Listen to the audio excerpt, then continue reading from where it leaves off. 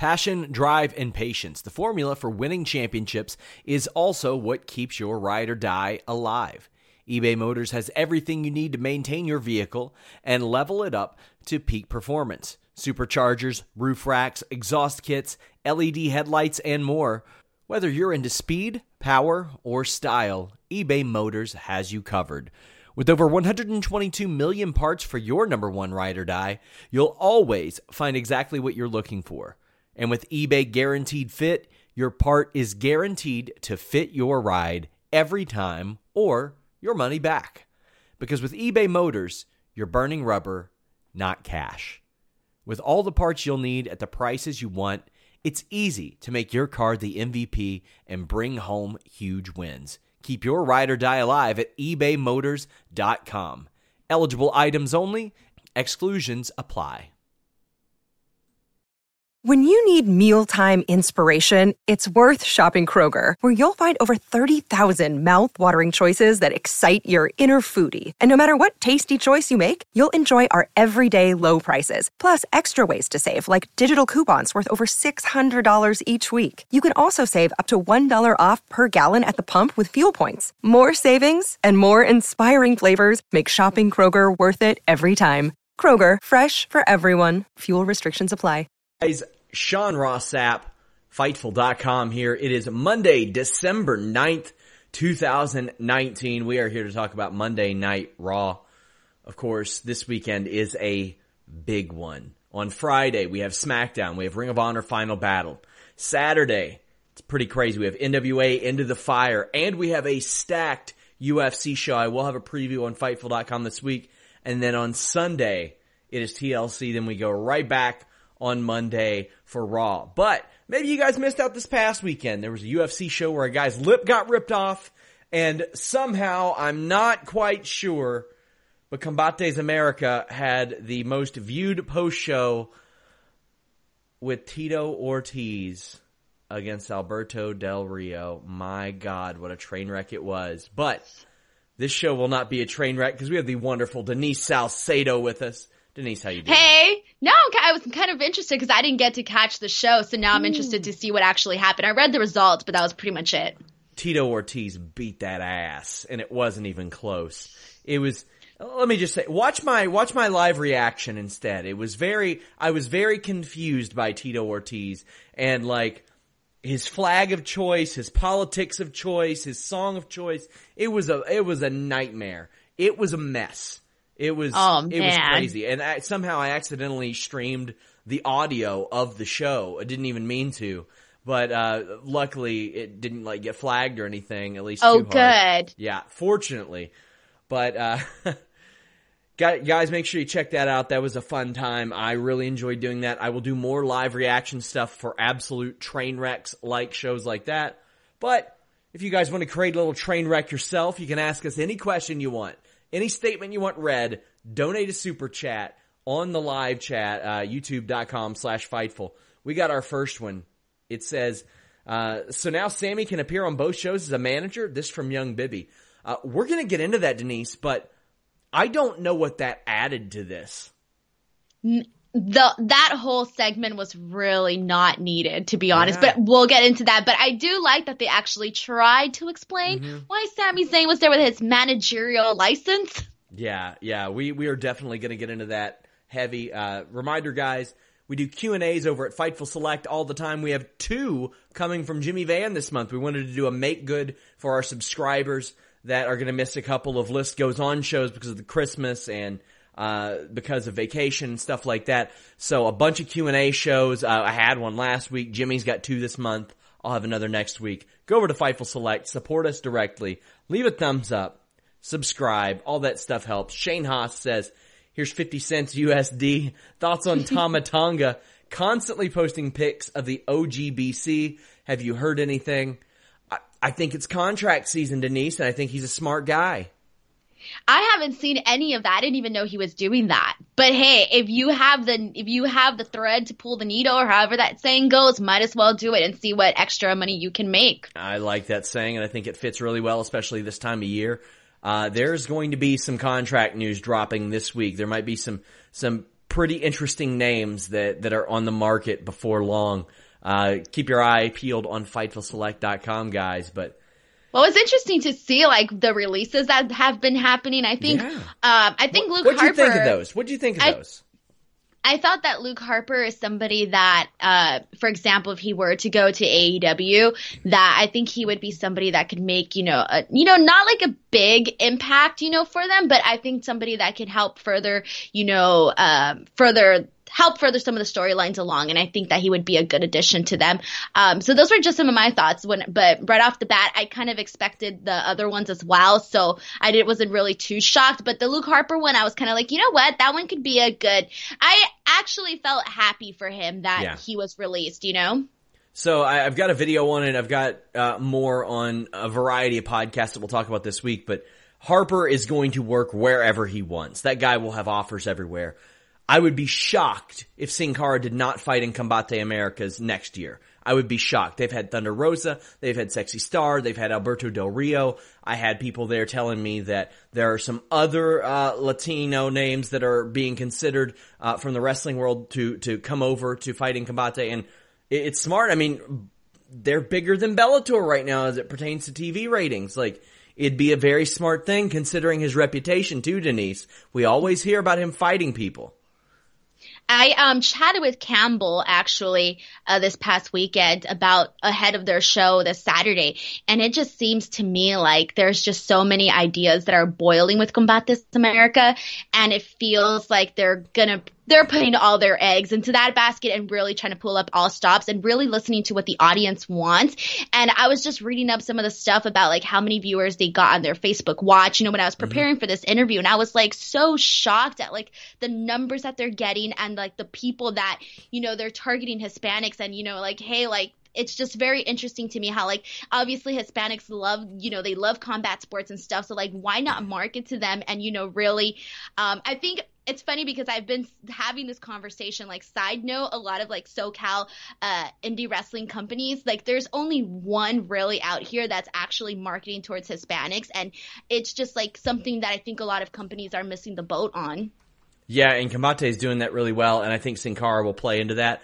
I don't think necessarily that we'll see him, like, we're not going to see him in AEW or anything like that, but now granted, Combate, whether it would be Combate, Bellator, or UFC, whoever put on the Alberto Del Rio Tito Ortiz match was going to get the type of numbers that they got. But, and I don't share our numbers much, but I'm talking like 45,000 downloads for that live reaction show. I did not expect that at all. Like, that shows you the general interest of train wrecks sometimes. Sometimes it can work like that. Then we saw the Ascension get released, and I'm not trying to disrespect them or shade them. I think Rick Victor is a good worker. I think Connor is an imposing guy. But there were a lot of people pretending like this was some big miscarriage of justice or something, like they were buried right out of the gate. They beat the New Age Outlaws, New Day, Primetime Players, Stardust and Goldust, Miz and Mizdow early on. It just didn't work. It didn't work. When they were in NXT, the teams they were facing were too cool, and like it was thin. It was thin. I think they'll get like one-offs and appearances in NWA or MLW or places like that. Maybe even Ring of Honor. You never know. But I think it was right for all parties to move on there. Yeah, with them, I kind of feel bad, but I really never got the hype for them. I know they had a lot of people that were like, oh, the Ascension this, the Ascension that, but I just never saw it, to be honest. Like, for me, they were just a tag team that was there. And honestly, like, the way I see it, like, if these guys aren't happy, then might as well, if I, a company, have people that don't want to work with me, then, you know what, go do your own thing. That's fine. Like, we can find other people that can, so I kind of like that they did that little bit of a cleaning house and, let some people go that were unhappy. Also, I just got updated numbers from the Tito Alberto thing. It was 55,000 downloads. My bad, guys. Oh, wow. But I do think it would have been better for them to make it not a pay-per-view match and should have been like on Univision better because they would have gotten like so many viewers. I would imagine Tito tried to work some sort of rev share thing, which I mean, I know that they wanted to try to make their money back, but sometimes it's brand exposure. Sometimes that's the important thing, because they did have good fighters on that show. Also, there was Ruiz Joshua this weekend. Lots of stuff happened this weekend, guys. Before we get into the Raw review, a person that you know very well, Sean Waltman, two-time Hall of Famer, back-to-back years. You work with Sean. I've talked about the other Hall of Fame inductees, but I couldn't be happier. Sean was as nice as possible, and I wrote a column last year about how when I was a very undersized kid, I saw the 1-2-3 Kid, and I was like, oh, I've got a chance. Not realizing he was like 6'2", 200 pounds. Not realizing that. But he waited until I was on camera with him earlier this year and told me how much he appreciated that column. That was one of the nicest things anybody's done for me professionally. You've had the chance to work with him a lot. Tell me how you felt when you heard that. So I've been working with Sean now for 2 years, maybe even going on a little bit more than that. And let's just be honest, he doesn't have to have me on his show, but yeah, he's the kind of person that kind of saw something in me and was willing to give me a chance to grow. And even when I was, at the beginning and I wasn't, doing my very best, or I was feeling insecure or not confident, he just basically kept giving me feedback and kept basically telling me to do what I do, told me this is what you're doing good and this is what you need to work on.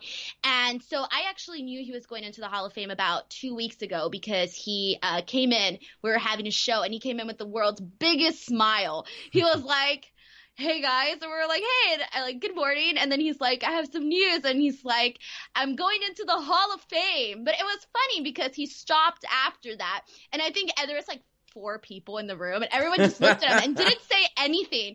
We didn't say anything because I think everybody was sort of waiting okay, well, what do you mean you're going into the Hall of Fame? Explain. But he had this pause, and he just smiled at everyone, and I think he was waiting for our reaction. Yeah. And it wasn't until he finished saying with the NWO that everybody was like, oh man, congratulations, because we weren't sure exactly what the details were on that, but he was very happy about it. And so I knew they were going to announce it today, and so I just think it's so cool. When I think about it, I'm like, dude, 2-time back-to-back WWE Hall of Famer, that's extraordinary. Yeah, and the thing is, he was so integral in ways that a lot of younger fans might not realize to the NWO, because the NWO before him, it was the Giant, Hogan, Hall, and Nash. You got 3 guys that are enormous. And you got a cruiserweight now. Now you can feud with Dean Malenko. Now you can feud with Eddie Guerrero. Now you can work a more, I don't want to say more Ric Flair style match, but he did feud with Ric Flair as well. He worked Rey Mysterio. He worked Juventud Guerrera. He worked a lot of guys, Chavo even, Jericho even, lots of people that probably wouldn't have fit the NWO portfolio. I mean, for the love of God, that sold out ladder match, it might have been the saving grace of that entire show. He fit like a glove with them because he was real life friends with those guys. And not only that, he was a part of the reunited NWO in WWE as well, or WWF as well. And I think that goes a long way. I'm surprised that the NWO got put in the same year as Batista, because I figured they would both be headliners. So I would imagine that Batista's probably going to headline this, but man, good for Sean, just an A+ guy and one of my favorite workers in the world. I think if somebody adopted his spin kick today, it'd be one of the best finishes there is, because I love that, one of my favorite moves in the world. But we do have Raw to talk about, and Denise, I liked Raw tonight. You know what? I will say that Raw was not bad today. I thought it was way better than last week, that's for sure. Because last week's when I thought to myself, man, I have to do a post-review show on this, and I have really nothing to say because nothing really happened. I was just like, man. So today I actually feel happy that, I'm like, oh, I have thoughts on this. I could say that, etc. So honestly, this week's Raw, I thought went a lot faster. I wasn't looking at the top of every hour thinking, oh man, we still got 2 hours to go, or oh, we have an hour and a half to go, etc. So the divorce angle kicked things off, and this angle sucks so bad. It was easily my least favorite thing on the show, but it's going to do crazy views on YouTube, just because all this does. Lana, this was probably her weakest promo yet, but I think that the shitty storyline almost predicates shitty acting. And Rusev was so sarcastic about everything. Jerry Lawler was completely pointless here. Rusev just wanted a match with Lana's hot boyfriend, as he called Lashley, and signs the papers. Lashley confronts Rusev and says he's going to marry Lana, Denise. And Rusev's like, you don't want to do that. You don't want to get into this. But it ends with Lashley getting put through a table with a belly-to-belly suplex. Oh, I'm ready to move on. The thing is, Rusev is over, but as I pointed out before, Rusev always gets over. No matter what, he always gets over. Yeah, first of all, I just want to say that I am confused every week. Every time I think I figured out what happened, the next week happens, and I'm like, wait, whatever I understood, I don't understand anymore. Because I feel that they've incorporated so many elements as to why Rusev and Lana, first of all of a sudden fell apart and, she had to go seek out a love affair with Bobby Lashley.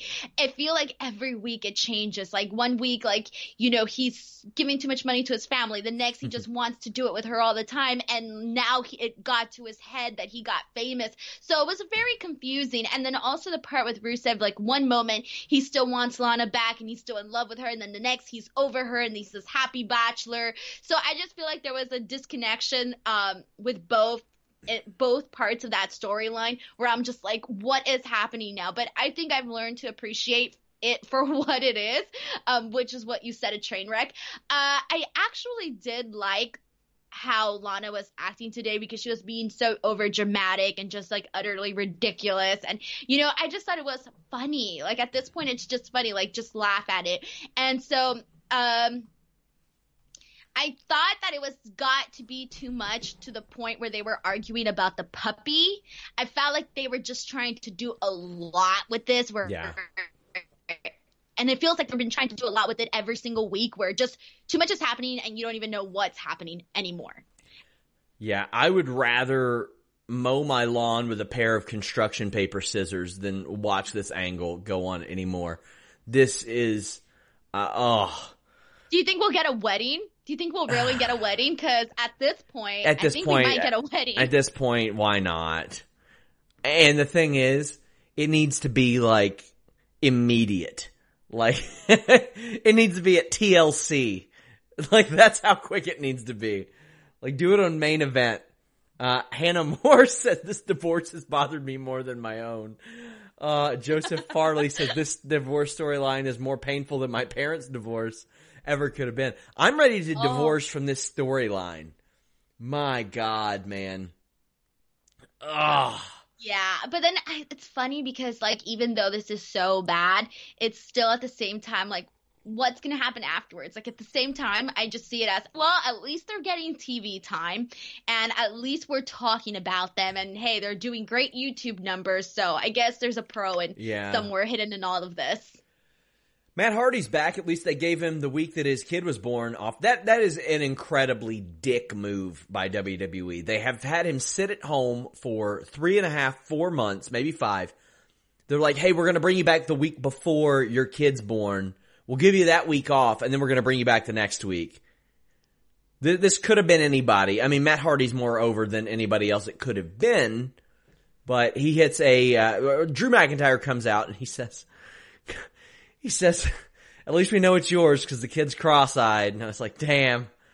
And Matt hits him with a twist of fate when Drew tries to give him the chance to go away. But we come back, Future Shock DDT, Claymore, whatever. Drew McIntyre being put over strong, but you wouldn't need to put Drew McIntyre over strong if you hadn't have him job out to Dolph Ziggler 3 or 4 times about a year ago.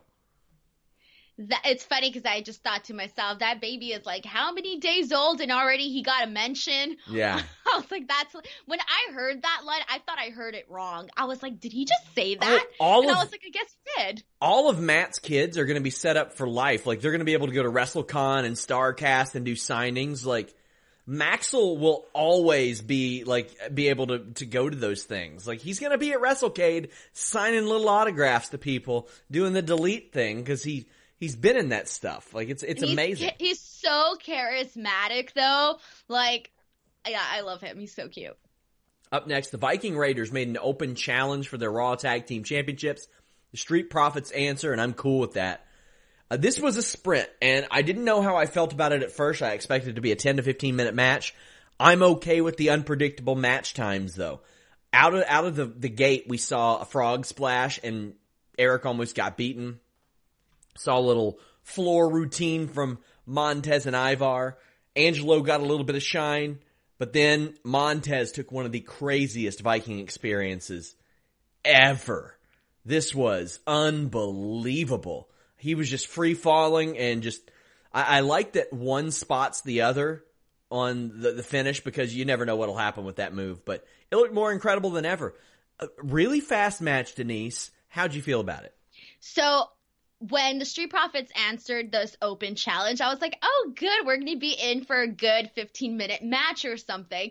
So I liked this match, but I feel that it was just kind of those things where I was just starting to get into it when I could have felt that it could have gone like an extra few minutes just because I was actually enjoying it. And I thought that, hey, these four guys can really go out there and do a lot of incredible stuff. So what I was thinking after this, I was like, man, if they weren't both baby faces right now, I would really like for them to do like a long-term program and have some back-to-back matches because I know that both teams can do like extraordinary stuff. So I was a little bit thinking, oh, well, this is probably just a one-off thing because we know the money is still really, AOP and the Viking Raiders. But I just feel that I would like to see this again down the line.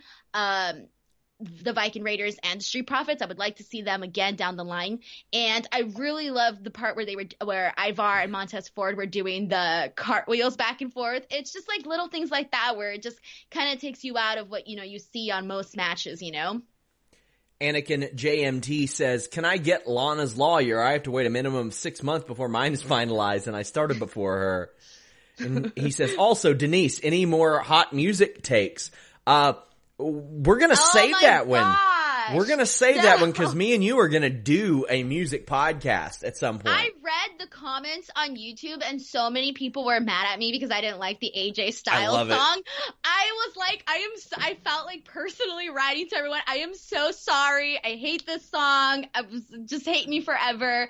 I had something that I want. Oh yeah. So today I was talking about this and I was thinking to myself, like, one of the bands, and this is a side note, but one of the bands that I really got into because of wrestling was actually Saliva. I remember as a kid going out and buying their album just to listen to the song Always. And I was even going to tweet this. Survivor Series. Yes. Survivor Series 02, right?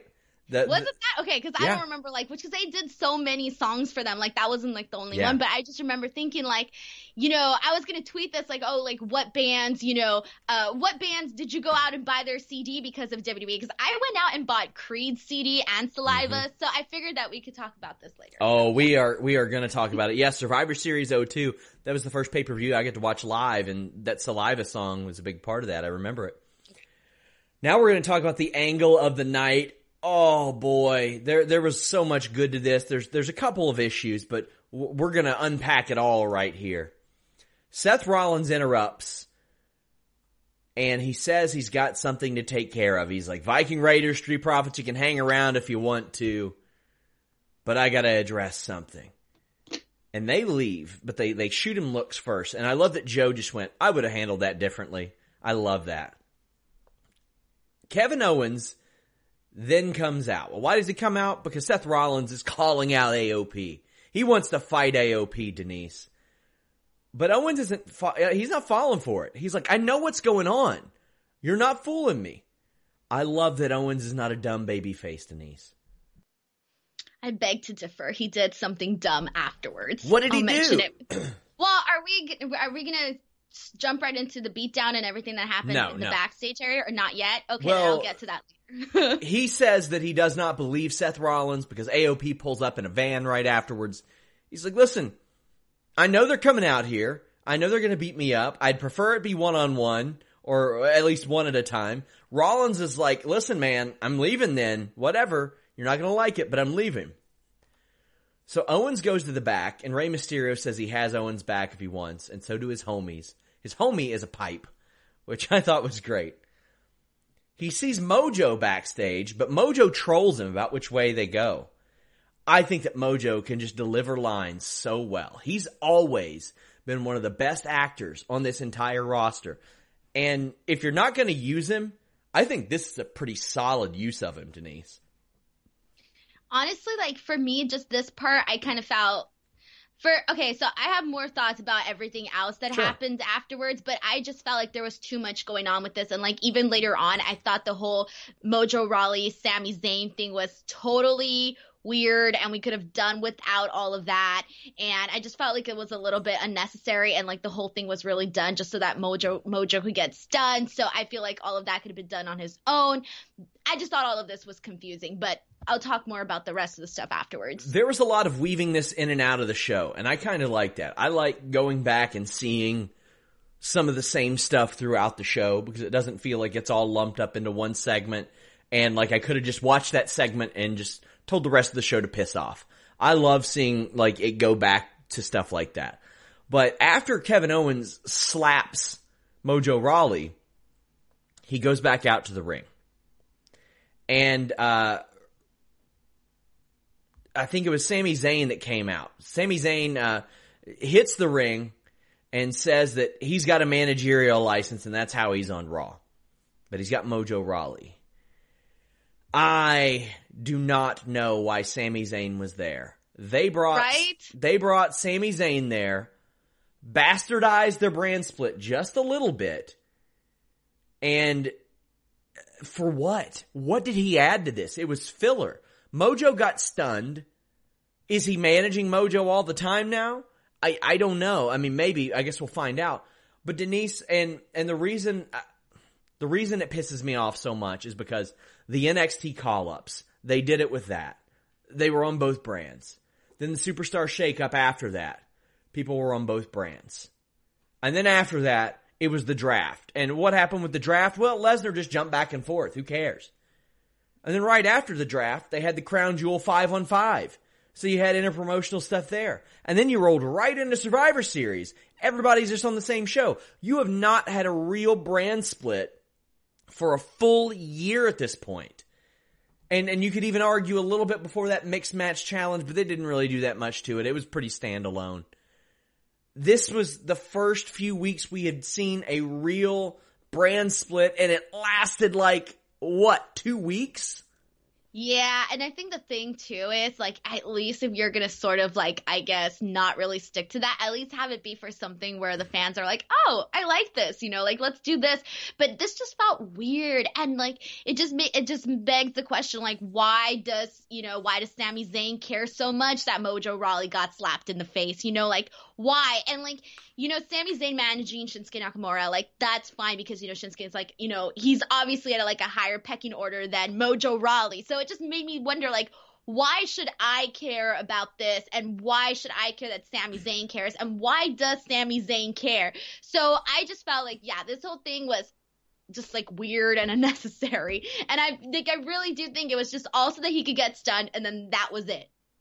Yeah. And the managerial, I will say this. I am glad that they mentioned at least why he was there or how he got away with the whole brand split thing with the managerial license, because I think like they could have easily just not said anything and then all the fans would be like super pissed. Well, like what's going on now? But at least they gave us some sort of explanation, and now I guess we'll have to hear more about this. Yeah, an effort was made. I'll give them credit for that because in the past they've made no effort. They've just said, wild card rule, haha.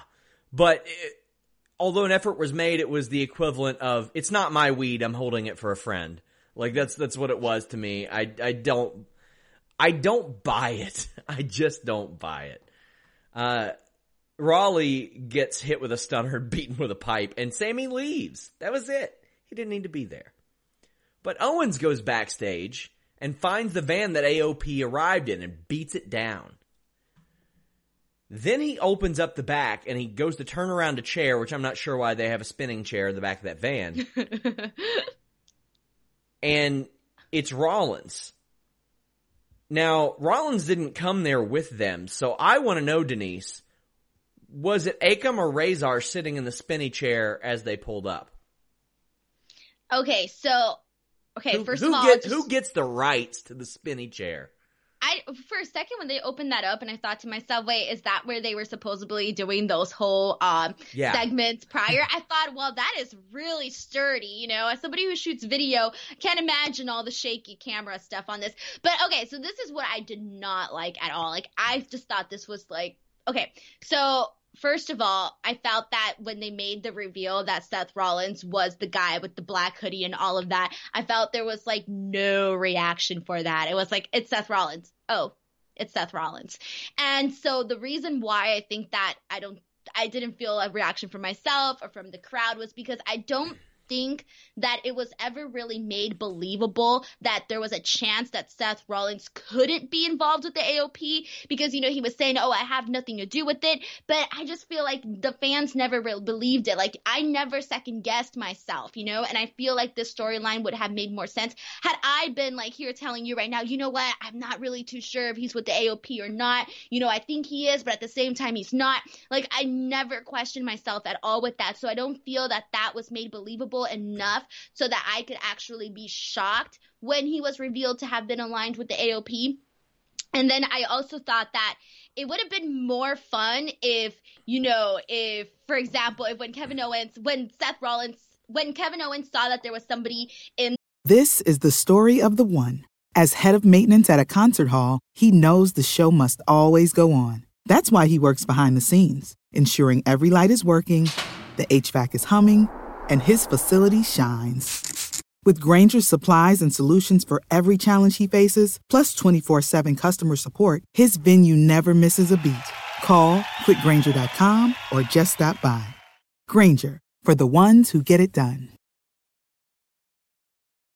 When you need mealtime inspiration, it's worth shopping Kroger, where you'll find over 30,000 mouth-watering choices that excite your inner foodie. And no matter what tasty choice you make, you'll enjoy our everyday low prices, plus extra ways to save, like digital coupons worth over $600 each week. You can also save up to $1 off per gallon at the pump with fuel points. More savings and more inspiring flavors make shopping Kroger worth it every time. Kroger, fresh for everyone. Fuel restrictions apply. In the chair, and he grabbed him, if he would have like attacked him, and then it would have been some other person, like some other random guy with black hair who kind of looked like Seth Rollins. And the part that I didn't like that Kevin Owens did, which I thought made him look dumb, was the fact that he dropped the pipe when he grabbed him. It's like, why did you drop the pipe? Like, you should have attacked him with the pipe. So that was the one thing where I was like, you should have not dropped the pipe, because then you drop the pipe and AOP comes in and it makes you look foolish, So I thought this could have been done a little bit differently, and I just thought there was not enough of the tease. And I also think that they should sell the injury more. So, for example, when Kevin Owens was being taken into the ambulance, like, he should have not been moving. He should have been like completely still. They should have sold it more and been like, we shouldn't be seeing Kevin Owens next week or on TLC is what I'm trying to get at. Like, let's take a break. He curb stomped him. Let's not see Kevin Owens for a second. Yeah, I completely agree with you. After what they did to the curb stomp with The Fiend, you got to reestablish that move. You have to. I kind of like the reveal of Rollins because predictable to me isn't a bad thing if it makes sense and it's good. And this all along was Owens saying, listen, man, I know it's you. However, Rollins came out right after, cut an awesome promo. He's like, I'm out here every single week. I come to work every week. I work really hard. You all aren't happy. What more can I do? Owens said that I was with AOP and he called me a liar. And I wasn't involved with them until tonight. I don't like that. He should have been all along if he was going to. You could argue Rollins is just a liar, and he was all along. But I would prefer that. I don't want it to be like, oh, well, Owens made me do it. No, you were always an asshole. That's the way it should be. I remember back to a TNA storyline. I think it had like the Pope and Kevin Nash and I can't remember who else, but for months and months, they were like, Hogan and Bischoff are not good guys. They are conspiring against the company. They're conspiring against these wrestlers. And they looked like heels for like 3 or 4 months until Hogan and Bischoff were revealed as heels. Then it's like, oh no, these guys were trying to tell you all along that these guys were up to something. I thought that was executed a lot better than this. But I liked this. I thought it was pretty good. I thought that it was a good way to really establish Seth Rollins as a heel. The curb stomp looked great. The sell looked great. But when Owens is being carted off in the ambulance, they have trouble getting him in there. And he has to like pull himself in. And we got that Rollins promo afterwards. I like the Rollins promo. I just don't want it to be like, oh, well, they made me. No, you were just an asshole. No. That's I think how he it should should be. ride the whole thing like, he's essentially on a high horse, he comes Yeah. out, he buries the talent and says, you guys are lazy or whatever, all the things he said in the town meeting. And so I feel like they should really make it as like, he's riding this high horse and he just thinks he's better than everybody. But I saw a tweet from Mick Foley, which I really liked about this, because his thoughts on this were basically the fact that he liked that Seth Rollins was using his real life frustrations during this promo. And I was like, that is a good call, because he basically said that was one of the things that he used to do as well for like his promos as well. So I thought that was actually a really interesting take by Mick Foley. And when I read that, it kind of made me appreciate that promo better, because at first I was like, okay, like this is good, but I'm not going to be like wild about it. But then when I read that like analysis, like it made me think like, you know what, that is a good take on this. Yeah, I'm excited to see where this goes from here on out. I think this could be really good. My prayers were not answered. Humberto Carrillo beat Andrade, who was undefeated on Raw before this. I don't think Humberto had won like any singles matches on Raw before this. I don't see it with Carrillo. I don't see it. I didn't even like the match.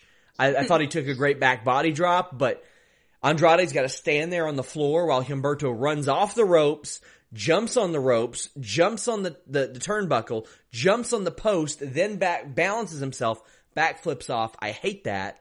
I didn't like the holding the ropes for the double foot stomp anymore. I thought the Aztec press looked bad. Andrade runs into Zelina, walks into a victory roll. I'm just not a fan of this. I wish Angel Garza was 6 foot tall. I wish he was 6 feet tall, because he would be getting this push. Yeah, it's funny because I've heard that, basically they can have Garza do everything that they're having Humberto do, but actually be getting over a little bit more. Yeah. So here's the thing that I thought was interesting about this was the commentary, because they were making it seem like Humberto was this really hard guy to beat, but I'm like, he's been mainly losing. He's had that one win over AJ, and that was with the help of Randy Orton. Then after they say like upset of the century. It didn't make any sense to me. It didn't make any sense either. And then also they were saying that, Andrade has basically saying like, oh, this is his first loss and this and that. And I was like, yeah, so he's been winning, but has he actually beat somebody that was notable enough to make the victory seem really important? It doesn't really feel that way. So it kind of felt like a disconnect where they were really trying to hype, Humberto and Andrade, but it was just like, besides Andrade beating Rey, like there hasn't been really anybody where you're like, oh, he's had some really impressive victories. So I just feel like they were trying to tell a different story via commentary from what we've actually been seeing. Yeah, I just don't like it. I don't think he's that great in the ring yet. I think he needs to be polished. Him and Garza are cousins. Like, why can't they just put him with him to help him learn? Angel Garza's got it. He's special. He's got crazy charisma. Like, I've met the guy, and I will tell you, he is charming. Like, in terms of his personality, like, he will charm your pants off. Not, like, in a bad way, but, like, in a nice way. He charms his own pants off. Yeah, that's what I'm trying to say. Like, he's a very charming person with personality and charisma. Yeah, he takes off his pants and the crowd pops. And if you want the crowd to pop every time you take off your pants, and you want to get a little pop of your own on your own time, check out BlueChew.com, code FIGHTFUL. Blue Chew brings you the same active ingredients as Viagra and Cialis, but it comes in a chewable form and it works a lot better and faster than Viagra and Cialis. It's a lot better because it gets into your system a lot faster. It's a chewable. It's ready whenever you are. 10-minute notice, an hour notice, who cares? It'll be ready when you are. Full stomach, empty stomach, doesn't matter. And it's a lot cheaper, whether it be time or money, because you don't have to call up the doctor. You don't have to set up a doctor's appointment. You don't have to go to the doctor. You don't have to wait on the doctor. You don't have to get diagnosed by that doctor. You get diagnosed online. It's prescribed online. Then it ships straight to your door. You don't have to go to the pharmacy. It comes to you, and it's in a discreet package. You're not going to have people going through your mail. I mean, You know, I mean, honestly, it's a good thing it's a discreet package, because have you ever seen those people that steal packages off of porches, Denise? And you never know what you're going to get. You never know what you're going to get. When you steal a package, you never know what you're going to get. But people are going to know all about your package once word gets around about you using Blue Chew and you slanging that thing, as they say on the streets. Use that code FIGHTFUL, get your first shipment free. Just pay $5 shipping. Denise, do you remember how nervous I used to be doing these with you on the show? Yes. Now you even bounce off these things off of me. I'm so proud that I gave you some verbiage to transition into that, and it was so accidental. Like, when Anna was on the show regularly, I didn't have these ad reads to do. So doing them with a woman on the show was a little bit awkward, admittedly, but we got through it. We're here. Yeah, no, I feel bad because I feel like I should contribute, but I don't really exactly know how to contribute. So I'm just cheering you on and sending you good vibes and hope that people get Blue Chew. There you go. Somebody in the chat saying that's not what slanging means, Sean. Buddy, I think I know what it means. Slanging that thing absolutely means what I said. Go home. Andrade argues with Zelina after this. I don't want to see them split up. Just because I haven't seen a real top run with them. There's money in them. But then again, there's money with a lot of people as near top or top guys that WWE doesn't have an interest in. They pick the same couple of people. Well, what we've been seeing in terms of trends with Maria and Mike and Rusev and Lana, at this point, they're going to do the Hispanic version too. Yeah. Well, we're going to see a makeover for Liv Morgan. What do you think about that? Yeah, I saw that and I was like, oh, finally, a mention of this. How exciting. I'm curious to see if it's going to be either, because she's already sort of edgy. Is she going to have an edgier look? Is she going to have a more clean, classic look? Like, which direction are we heading into? I have no idea. I'd be shocked if she wasn't on the next season of Total Divas because she stole the show this season. I watch it for my job, obviously, and she's a personality. And I would not be shocked if they were filming this for the next season of Total Divas, like this recreation. Yeah. What do you think of the Street Profits weekend updates? Oh, I liked it. I really liked it. I thought it was funny. And see, I'm a person that's like a fan of like spoofs and like cheesy spoofs. So like, I don't care. Like, I find some things that are like, I guess people can say are like not superbly comedic, but I think that as long as like they're funny, to me, a lot of things make me laugh. Let's just leave it at that. So I think that's why I personally enjoyed it. And I did like the creativity, the creative aspect of it, doing something a little bit different. If they're going to have them back there doing these like, skits and promos that they've been doing like for so long, might as well add a little bit of a different twist to it. And I actually liked this. Buddy Murphy defeated Zack Ryder. Now, this came after Aleister Black had beat Tozawa. I loved that Aleister Black match. It was quick, but I thought it was a must-watch. The counters out of the chinlock were great. I always say that's one of the most unbelievable things in wrestling. Like, people are talking about all these flips and stuff, and I'm like, man, I've watched so much MMA. I've watched so much catch-as-catch-can wrestling. But I'm supposed to believe these elite world champion level wrestlers are sitting there in a chin lock. They're not sitting out. They're not turning in. They're not working out of this. They don't have their hip blocked. He got thrown in that thing and he slipped right out. And then he hit some arm drags. I thought that was great. The Tozawa sell was amazing.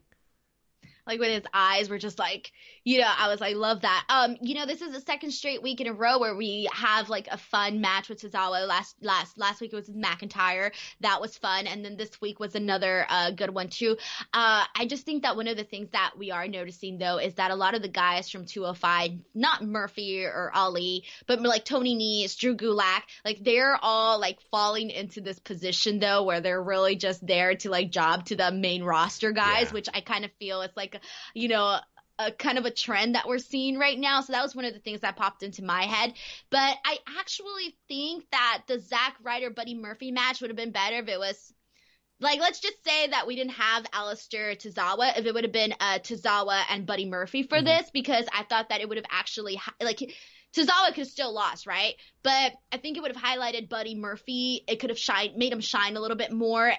It didn't have to be like some sort of like competitive match. It could have just been like something where both of their styles could shine and make a really fun back and forth match. Yeah, I wouldn't mind that. But I mean, they did that, I think, about 3 weeks ago. They already had him face Tozawa and beat him. But I'm just glad these are two protected guys that are winning and they're going to face each other now. I mean, Aleister Black's going to win, and he should.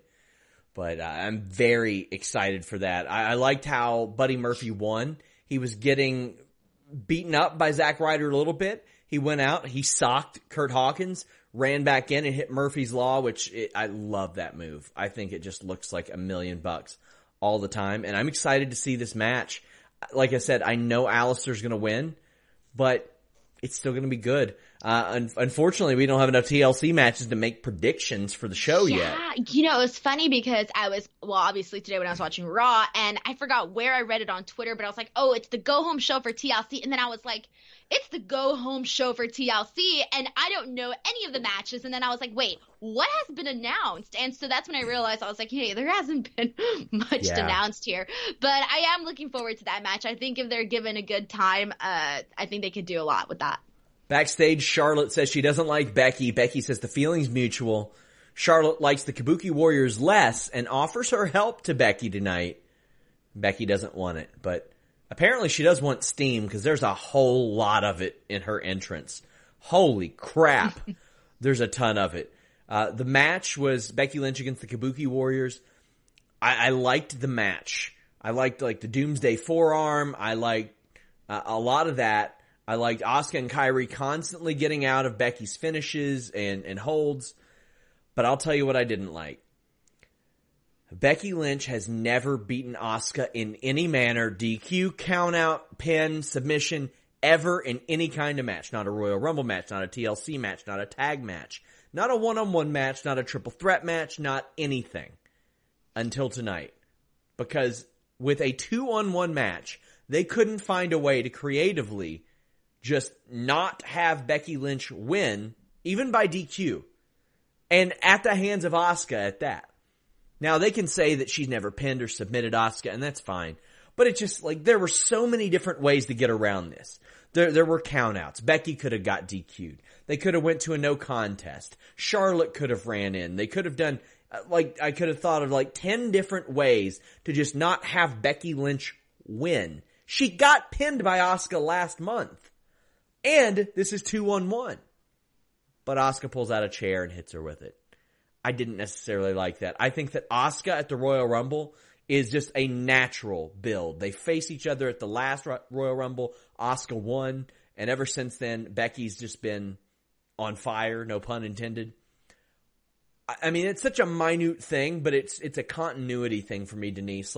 The story was just right there, served up to him on a tee. Yeah, no, I totally get what you mean. And I agree with that because I think hey, pursue this, make us be oh man, the man herself has never gotten a win over Asuka. That to me is intriguing. So I definitely agree with that. I thought the match was good. I think I liked the Charlotte handicap match a little bit more though. And, I really like how they're really showcasing this. They've been showcasing it for a while now, the whole frenemy situation with Charlotte and Becky Lynch. But I feel like we got more of a clearer version of that this week where I felt it made more sense this week than all the other weeks.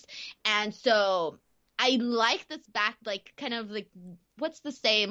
The enemy of my enemy is my friend. Yeah. So I really feel that with Becky and Charlotte in this. So I'm actually starting to get into this a little bit more. That elbow drop through the table after this ruled, and I actually posted a tweet that kind of predicted this. This is what I would do. I would have Charlotte and Becky at TLC against them in a TLC match.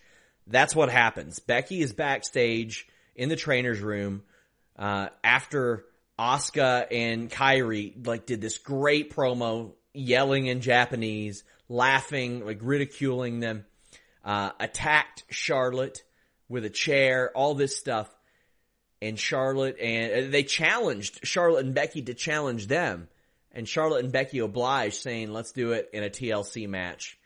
I think that match is going to rule, Denise. I liked that one line that Asuka said where she said, we challenge you to challenge us. Yeah. I was like, thank you. No knocking on my door. I challenge you to challenge me. Like that. I loved that line.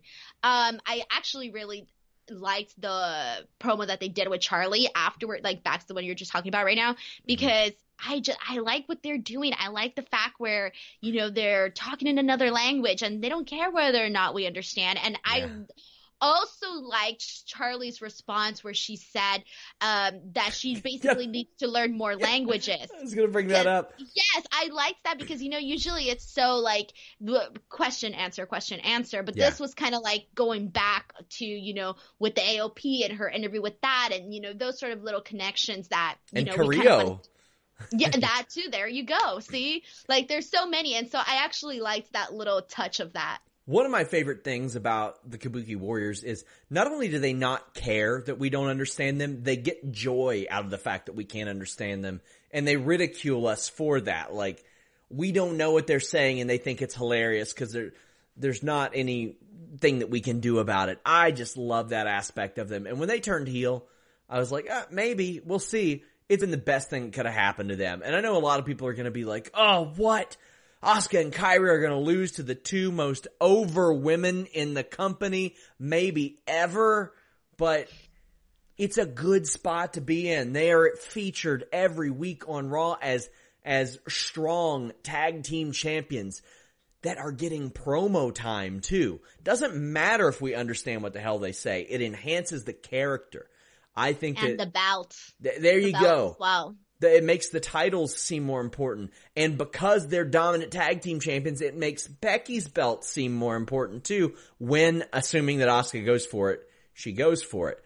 I really dig this and I can't wait for TLC.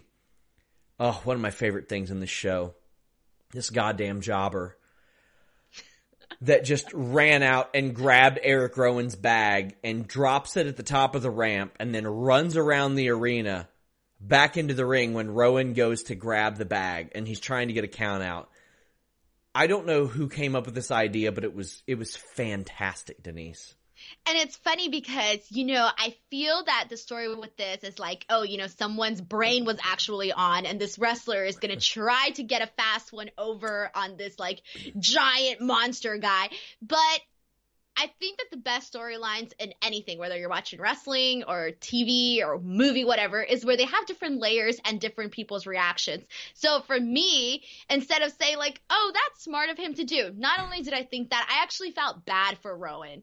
Like myself, I was like, that's kind of messed up. Like they took his bag. Like he's been caring for it and, you know, protecting it. And, you know, someone took it away and he had this moment of panic and fear where it wasn't with him anymore. So my thing was I actually felt bad for him. And then when he turned around and, you know, almost got counted out, I thought it would have been funnier if he actually like, you know, would have lost this match. But I liked this. Yeah, I liked it.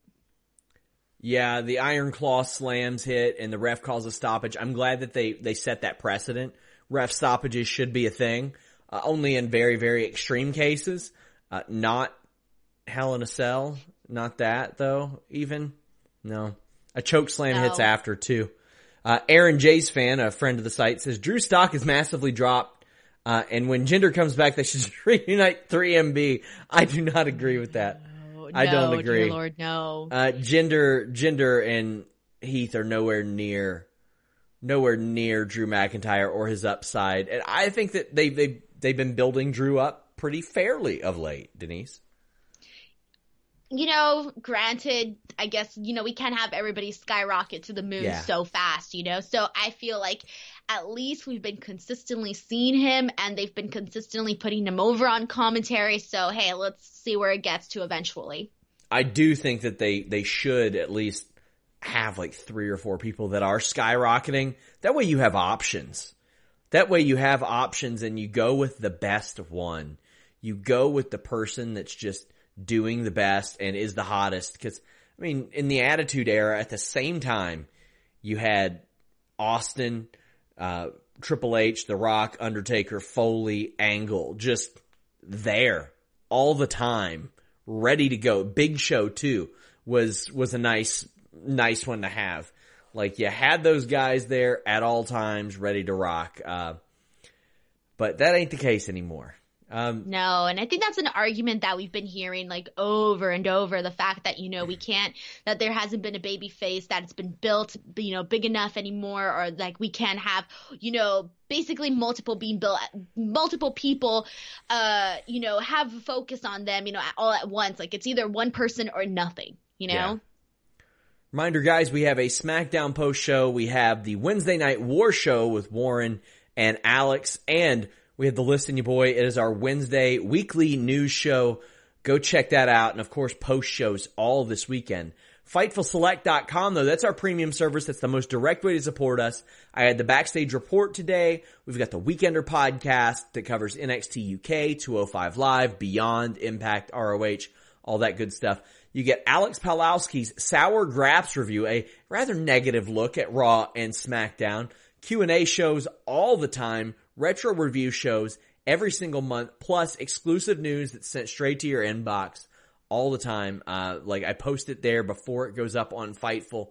So be the first to check that out and subscribe to FightfulSelect.com. Jimmy announced on the Q&A this week that next year it will be moving to Fightful.com, so we'll be able to offer a lot of discounts, free months for members that have been subscribed for a long time. Lots of cool things we'll be able to do. I need a stem cell sponsor, Denise. Why is that?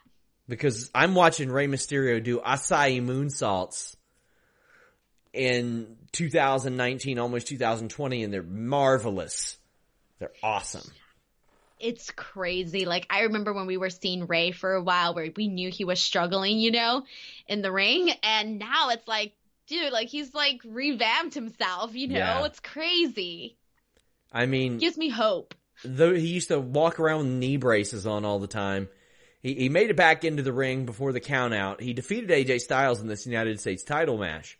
But the OC are out to accompany AJ. Ray does what Joe calls a sunset flip wall bomb, which looked awesome. Ray takes out the OC, and there was a nasty looking finish, like a Super Styles Clash attempt. I don't have a problem with that. I saw some people saying like, oh, they botched it. Sometimes fights are just sloppy, and I'm okay with that. And that nasty powerbomb that hit right after was great. But this did not get timed out well, Denise. Orton slides in the ring, winks at Styles. Ray hits a small package with no time left. I looked, it was 10 already. And they haven't done an overrun in 13 months. And the show goes off the air before they even announce the winner. Yeah. So I was streaming Raw. Okay. I'm sorry. I know it's bad. Okay. But you know what? I have to make do with what I've got. Yeah. And so because I'm always like a minute or like 30 seconds behind what's actually happening on live TV. Yeah. Mine usually goes on that overrun. So I saw that it was 8:01 and it was still going on. And I was like, oh, okay, like this is just my normal thing. But then out of nowhere, it get cut off. And I thought, okay, maybe the streaming service, like it's just going to like end it there.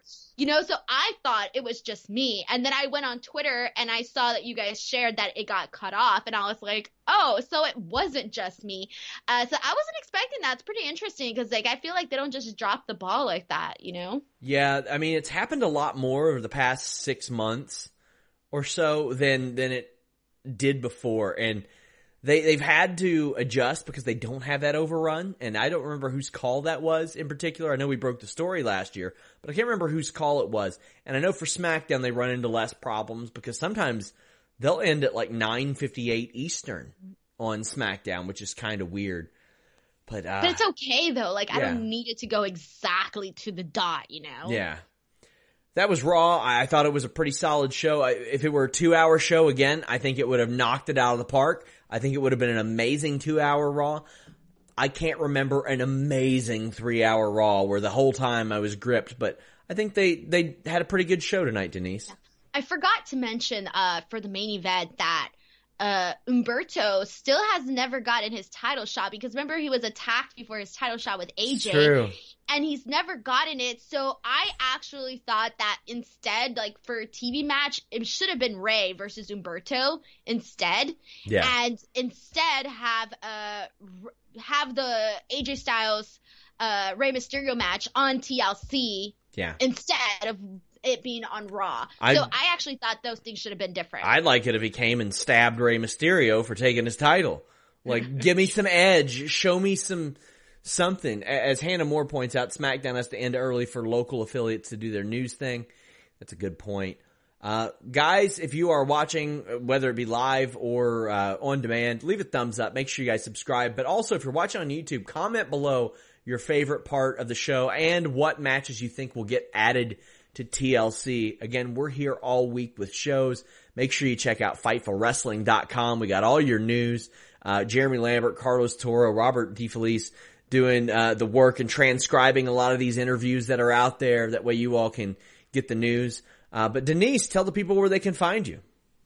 Twitter and on Instagram @_Denise Salcedo, youtube.com/Denise Salcedo. I'm almost at 24,000 subscribers on YouTube, so please come join my little family. My goal for next year is going to be 50K. I don't think it's going to happen, but I have hope that it might. I don't know. Well, you know how it is. Like, once you get to 10K, it rolls a little bit faster, and then once you get up there, it just it snowballs a little bit. I've heard that. I've heard that. Your videos, I mean, we're right below that, I think, but it like you start to pop up in recommendeds a little bit more. That's the key. If you get appearing in recommended videos, that's pretty nice. But guys, thank you all so much. Until next time, we're out.